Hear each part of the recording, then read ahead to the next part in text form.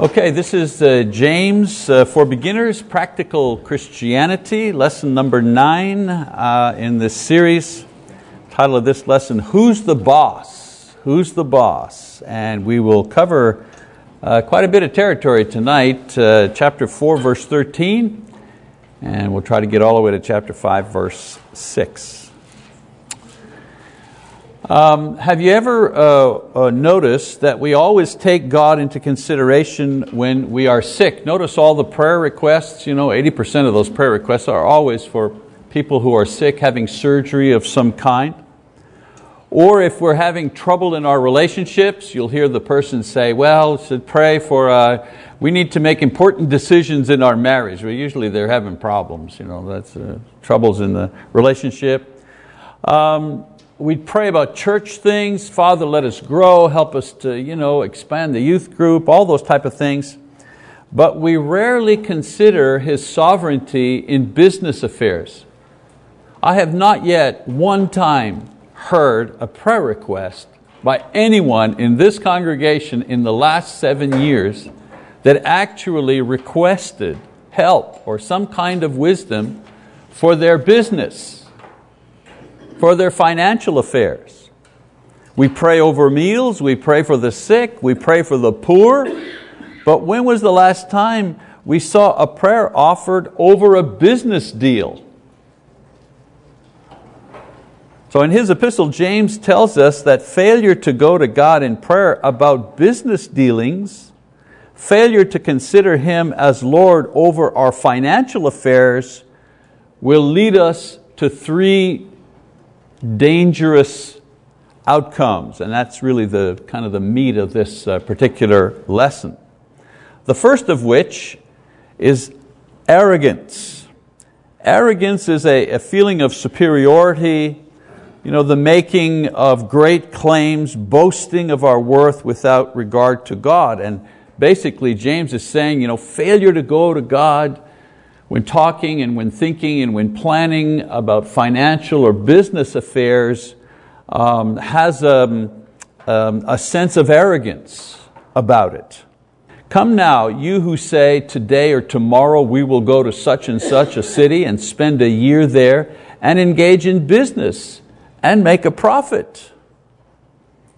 And so he says, making plans for the future without considering God is arrogant, because who knows or who can guarantee the future except God? James says that these business people plan as if they were in control. The way, he's kind of not quoting, but he's paraphrasing what some people are saying. We're going to do this, we're going to go for a year over here, we're going to make some money, as if they knew what was going to happen in a year. In reality, life is not so sure, right? Verse 14, he says, yet you do not know what your life will be like tomorrow. You're just a vapor that appears for a little while and then vanishes away.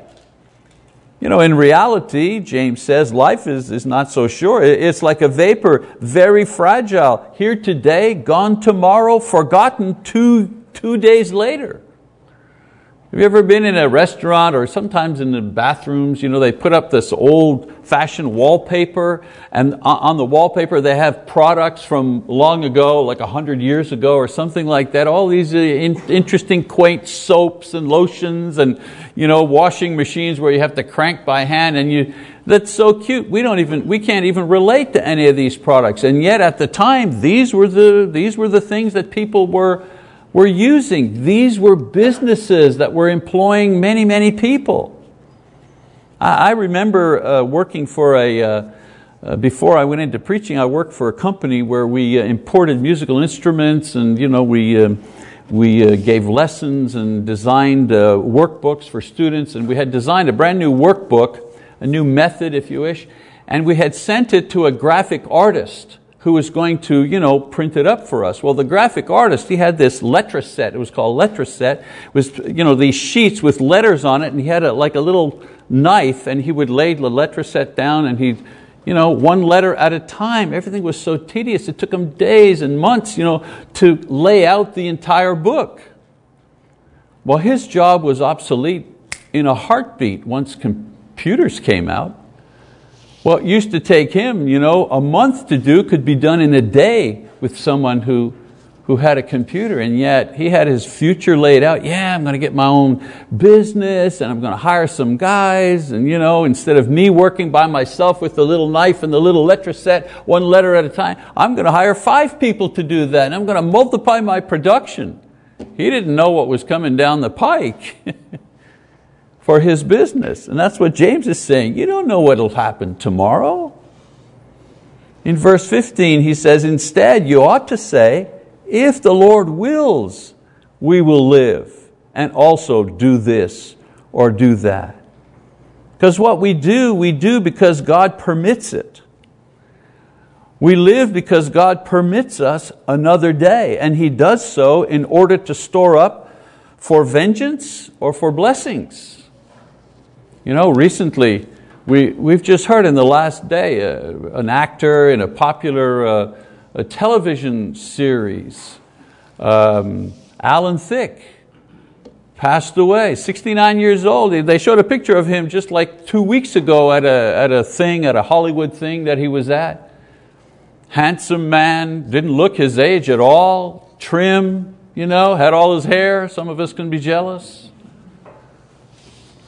He died how? He was playing hockey with his 19-year-old son and had a massive heart attack and died.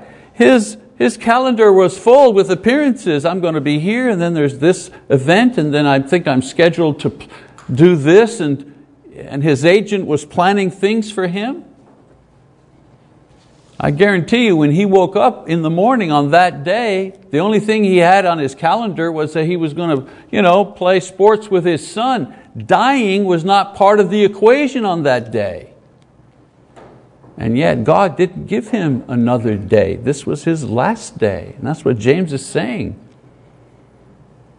Verse 16, but as it is, you boast in your arrogance, and all such boasting is evil. Pretending that one has control of the future to the extent of boasting about what one will do with the future is evil indeed, is arrogant indeed. It's not that we can't make plans. We have to make plans, of course. But to assume that we have the future, this is where the arrogance comes in. Verse 17, therefore he says, to one who knows the right thing to do and does not do it, to him it is sin. Now we use this, this is like a general purpose phrase here that we use all over the place. But in context, knowing, is to the one who knows the right thing. The right thing here is the knowledge that we don't have the future. If you know that there is a God and God gives you one day at a time and you don't own the future, and you ought to be respectful to God about the future, and you ignore that, then for you that's sin. That's the context of this particular one. So the Christian needs to know that the future is in God's hand, and His plans for the future need to be put into God's hands first, whatever those plans are. Whether our business fails or succeeds, this is not the point from a spiritual perspective. What determines our guilt or innocence before God in this area is not the success or failure. It is whether we have put the matter into His hands or not. Not to do so is a sign of arrogance. That's what James is. That's what James is getting at here. God didn't judge you based on how well you succeeded or failed in your business. He's not looking at the books. Maybe He's looking at the books to make sure you're honest, but He's not looking at the books to judge you based on how much money. You don't get an extra pass into heaven if you've got a fat bank account when you leave earth. James is saying that the way that you please God is that you lay the future in His hands. Another thing that this produces is greed. Remember I said 3 dangers? Another thing this produces is greed. Greed is the attitude where one is never satisfied. There's never enough money. There's never enough power. There's never enough comfort, control. Never enough. Never enough. It is the failure to control the natural desire to acquire and the pleasure that comes with it. That's what greed is. Rich people are greedy. Poor people are greedy. It's not a question of rich and poor. It's a question of the condition of a person's soul. So the Christian needs to be wary of greed in his business dealings, because the greedy rich will be punished. We're not punished because we are rich. We're punished because we are greedy. The big difference there.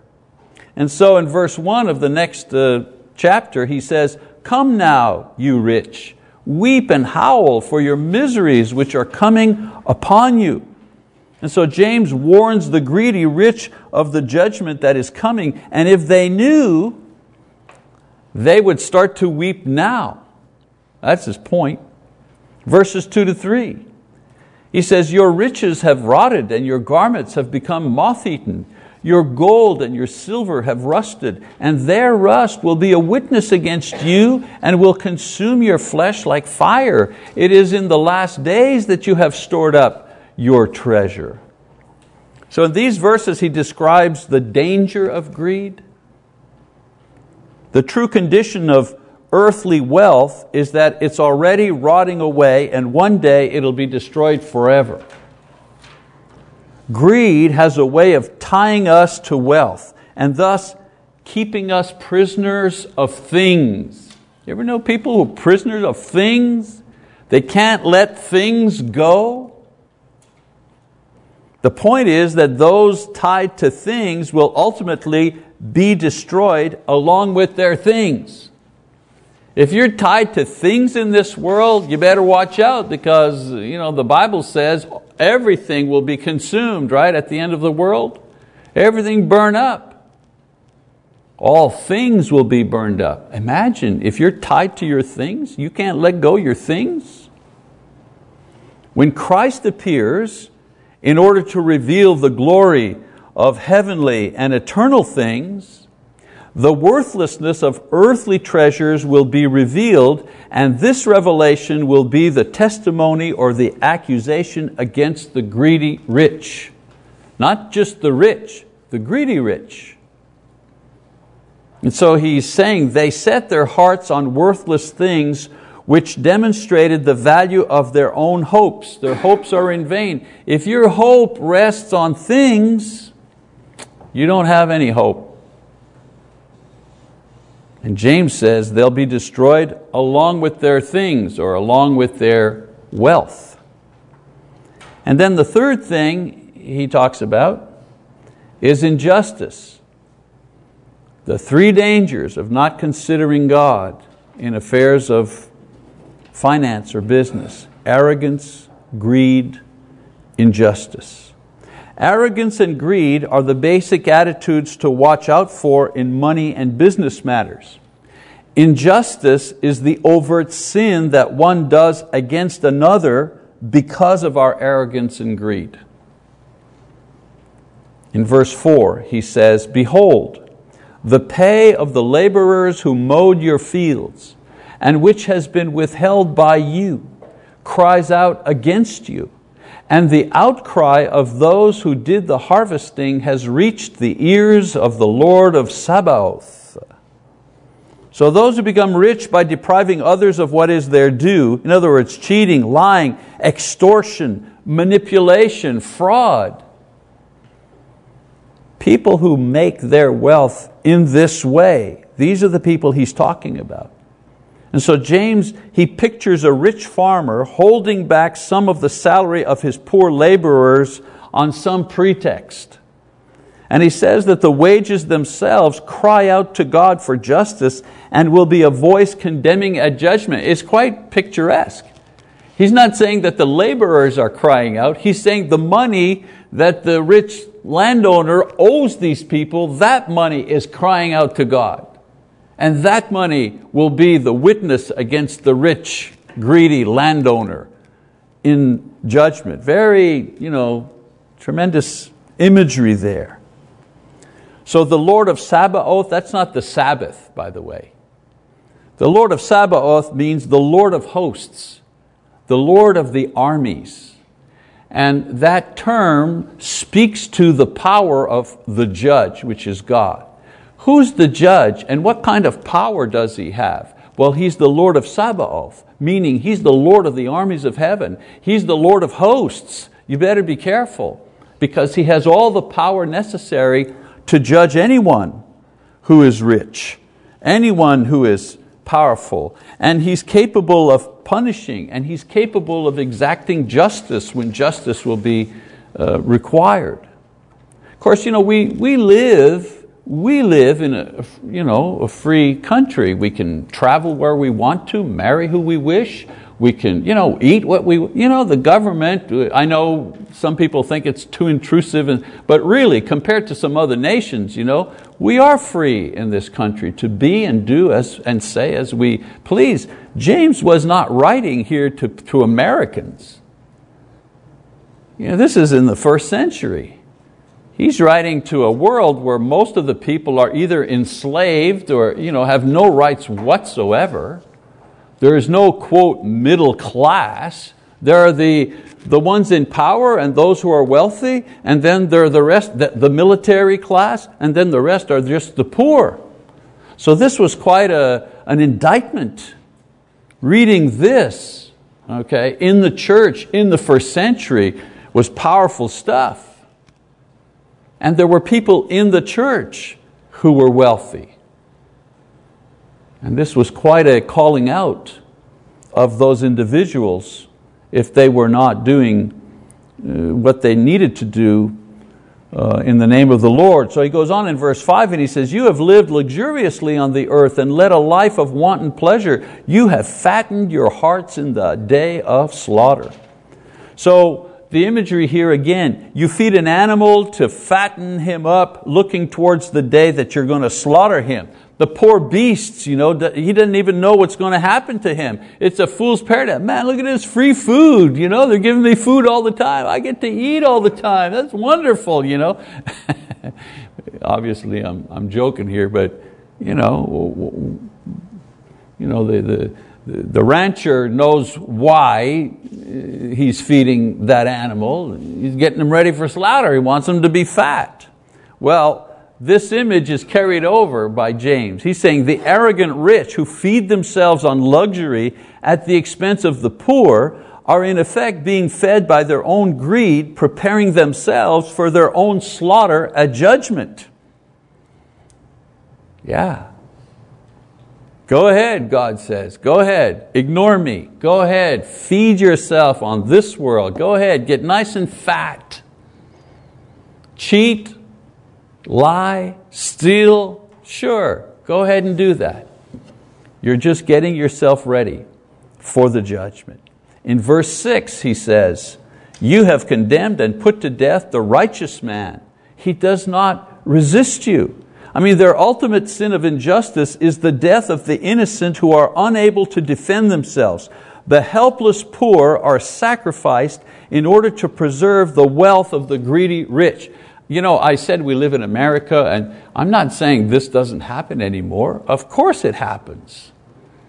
It just happens less in this country than it does in other countries. You look at countries in Africa. Never mind, look at countries like Haiti. All other nations went to Haiti, and they made deals with the rich of that island, and they completely raped that island of all of its natural resources. They took everything out of the ground that you could take, made themselves rich, and left. And now you have an island of people who have no natural resources with which to kind of trade to lift themselves out of dire poverty. James is saying to the people who did that, the people in $1,000 suits in big boardrooms who are dealing politely and graciously with one another in high society, he's saying to these people, your time will come. Your time will come. So this is the ultimate injustice caused by arrogance and greed. Just like murder is the ultimate sin of anger and resentment, and adultery is the ultimate sin of lust, death of the poor is the ultimate sin of injustice caused by greed and arrogance. And as I mentioned, history is full of examples of the poor being trampled underfoot by greedy and arrogant wealth. So, James warns those who are involved in business to be careful in their affairs, because they're always in danger of falling into the sins of arrogance and greed and injustice. These, he says, will be punished by God. And one of the major dangers of wealth, compared to the people he's talking to, we're the wealthy. You and I, we're the wealthy ones in this world. We're able to drink coffee for $1 a cup because some child is picking coffee beans for $1 a day somewhere. We're able to buy cheap electronics because somebody is working at $4 an hour somewhere else under terrible conditions. So we can, hey man, it's 4K TV, 8K TV. Oh man, I bought this sucker for $600. What a deal. How did that happen? Well, that happens because people are paid slave wages in other nations. The danger with wealth, whether it's individual wealth or corporate wealth like we have in this country, is that it tends to create a bubble around us that makes us immune to the suffering of other people. It's only when you travel or in the military, you go to other countries and you see how people live. You actually see it. That opens your eyes. But that's the great danger here in America. Here in America, the great danger to our collective souls is not, sexual perversion. I mean, there's plenty of that, or alcohol or no. The greatest danger to our collective souls in America is worldliness, stuff. Everywhere I look, they're building more what? They're building more storage places. Why? Because people have so much junk. They not only have enough room for the junk in their houses, now they have to actually rent space to keep their junk. Talk about tied to your stuff. That's the danger in our nation, for all of us, me included. So as Christians involved in business, and for us, I don't see a lot of independent business people here. I see people who work for the government or work for hospitals, and we're kind of a working class church here. So for people who have their own business or who have financial dealings, what should our attitude be? Number one, bring all matters, including business and financial matters, before God in prayer. Realize that He alone holds the future in His hands. This is the mark of a wise and humble man or woman in Christ. Prayer is always the businessman's first step. A businessman, a businesswoman should be a man or woman of prayer. And this is where my title comes from. In business, God is the boss. He's the boss.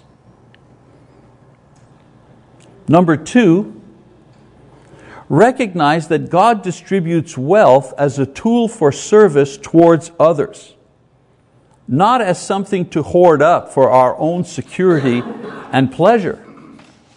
Let's read 2 Corinthians 6-11, he says, "Now this I say, he who sows sparingly will also reap sparingly, and he who sows bountifully will also reap bountifully. Each one must do just as he has purposed in his heart, not grudgingly or under compulsion, for God loves a cheerful giver. God is able to make all grace abound to you, so that always having all sufficiency in everything, you may have an abundance for every good deed. As it is written, He scatters abroad, He gave to the poor, His righteousness endures forever. Now He who supplies seed to the sower and bread for food will supply and multiply your seed for sowing and increase the harvest of your righteousness. You will be enriched in everything for all liberality, which through us is producing thanksgiving to God. Kind of a long passage. Basically, Paul is speaking to the Corinthian church here about their offerings at church. And he's saying, God gives us abundance so we can provide for ourselves first and for others. And for others. Why? Because this gives glory to God, because those you help will bless Him because of the generosity of His children. So you get, God gives to you and you're saying, thank you God, I have enough for myself and I have enough to give to someone else. And that person who receives from you will also be thanking God. Dear God, thank you for the generosity of my brother or this sister who has helped me in my time of need. It's like he gets thanksgiving and glory from two people. He's doubling. He's doubling the glory, doubling the thanksgiving, doubling the joy. And then secondly, this protects the Christian against greed and selfishness. Yeah. Giving is not about what you do for somebody else necessarily. It's not only about that. What I give to the church will enable the church to do this and support missionaries and do the work of the Lord. It's about that. Yes, it is about that. But we also have there is also another reason for the giving that God is reminding us through James. Giving protects us. It protects us against selfishness, against self-centeredness, against being greedy.